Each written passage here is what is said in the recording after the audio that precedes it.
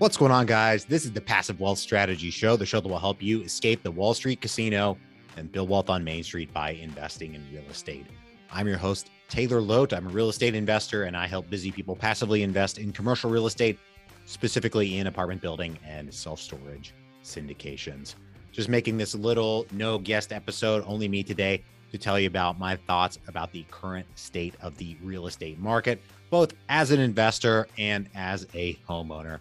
So we've seen mortgage rates increase considerably recently, and that's largely driven by the Federal Reserve raising the federal funds rate and then also signaling future increases in the federal funds rate, up to 6 increases the rest of the year. That is the first increase in the federal funds rate since December 2018. And it's important to remember that last increase in the federal funds rate really only lasted a few months. The Federal Reserve started cutting rates in July of 2019, way before the coronavirus pandemic was a thought in anybody's mind. Before that impact hit the economy, the Federal Reserve was already being forced to cut the federal funds rate. Then the coronavirus pandemic happened. The money printers fired up. The federal funds rate went to zero. All this stimulus happened, and we just kind of hit a pause button on the changes, the potential recession that needed to happen. The weakness in the economy showed up when the federal funds rate was increased in December 2018. They decided to start cutting. Then we had the pandemic, and they had to cut it and keep it at zero for a couple of years. Now they're trying to raise it again. We're seeing that impact on the overall economy and on rates that are out there right now. Those increased rates have already hit mortgage rates. The most recent check that I've done is showing rates up in the 5% range, and that just makes mortgages much more expensive on a monthly basis at the same valuation. Now, personally, I'm seeing this from two ends. I'm a real estate investor. We own multifamily apartment complexes, and then my fiance and I are currently shopping for a new home. We're going to buy a new place, sell our current place, reposition.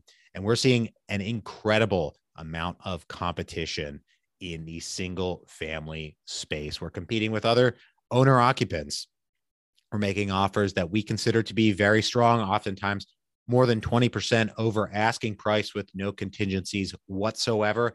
And we're getting beaten out by cash offers higher than our offering price, which is really pretty rough. But that shows the state of the market. Is people are very desperate to buy houses and to relocate right now. They see mortgage rates going up and they want to get in before it's quote unquote too late, before mortgage rates get any higher. And with what the Federal Reserve is signaling, it looks like they might go higher. They probably will go higher for the rest of the year. Now, there are two aspects of the housing supply that we need to consider. We need to consider the housing supply in terms of the houses that are out there for sale right now and the demand to purchase those houses, and then the broader housing supply in each individual market. How many families / occupants are there versus how many houses or housing units are available for those families to occupy. Most major markets have a shortage in both of those aspects. They have a very short supply in terms of units for sale right now. And then over the next 3 to 5 to 10 years, they have massive shortages as the populations continue to grow, but the real estate development does not keep up with that growth of the population. And both of those things put upward pressure on prices.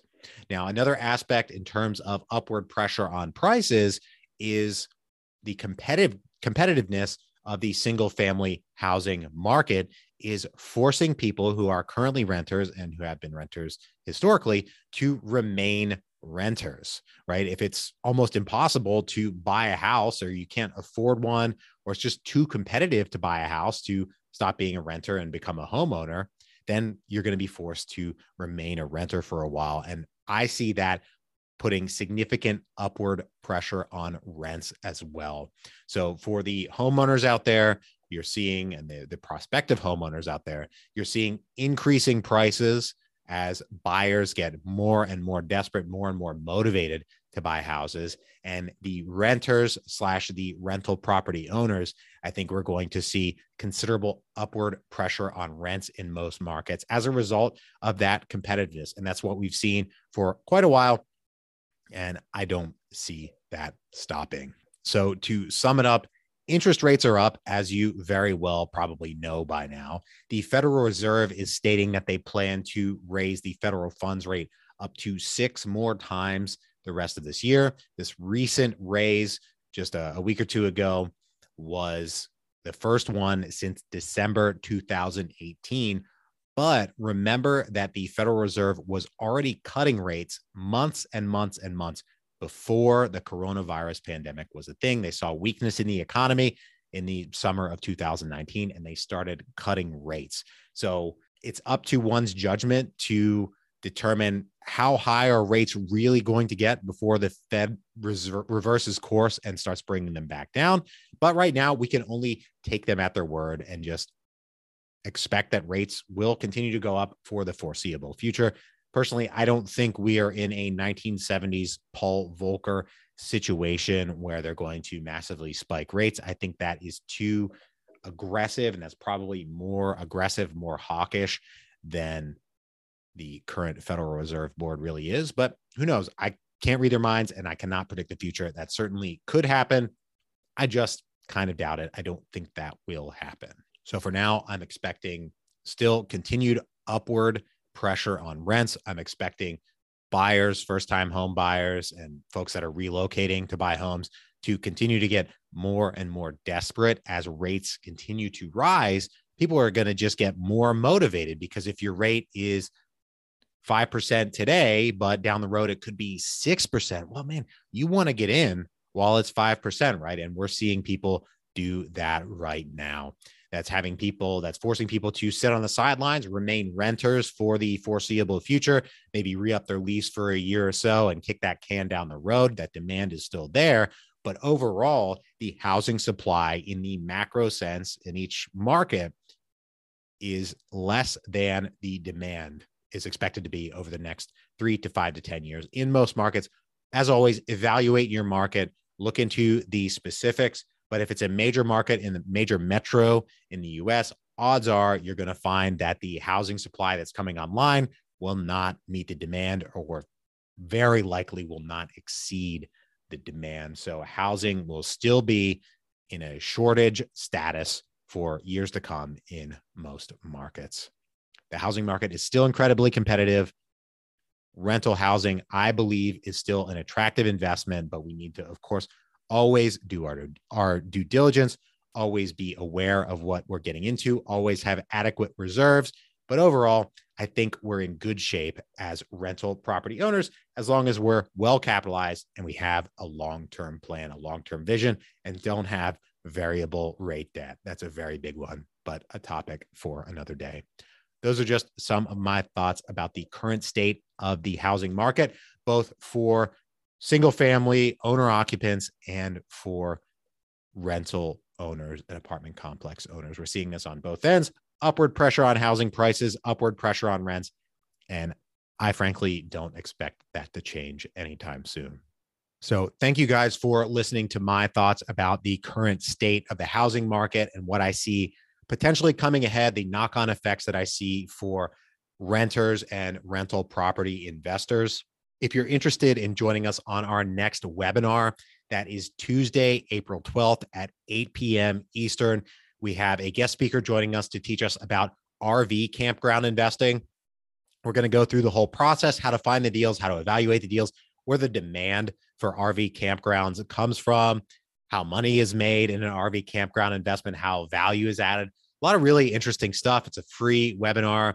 If you are interested in grabbing a spot for that and joining us and accessing other assets and other pieces of information, content that we have, just go to escapingwallstreet.com. That'll take you to our resource page that has many things on it, has a link to the webinar sign-up sheet, has other resources that we put together for those of you out there who are investing in real estate. Once again, that's escapingwallstreet.com. escapingwallstreet.com. Check it out. Once again, thank you guys for listening to my thoughts about the current state of the market. We've been frustrated as folks looking for a primary residence.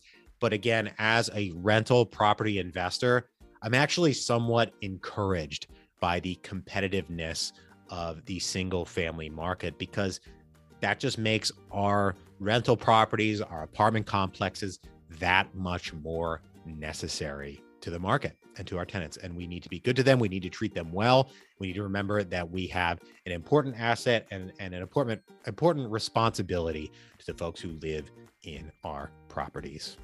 I hope you guys have a great rest of your day. Be sure to join us. Come back on Thursday for our next interview. Once again, I'm your host, Taylor Loht.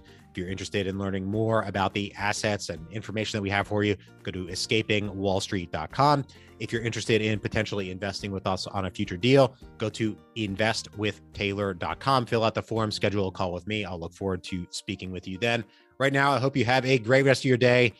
Come join us on Tuesday, April 12th, 8 p.m. Grab your spot, and I will talk to you then.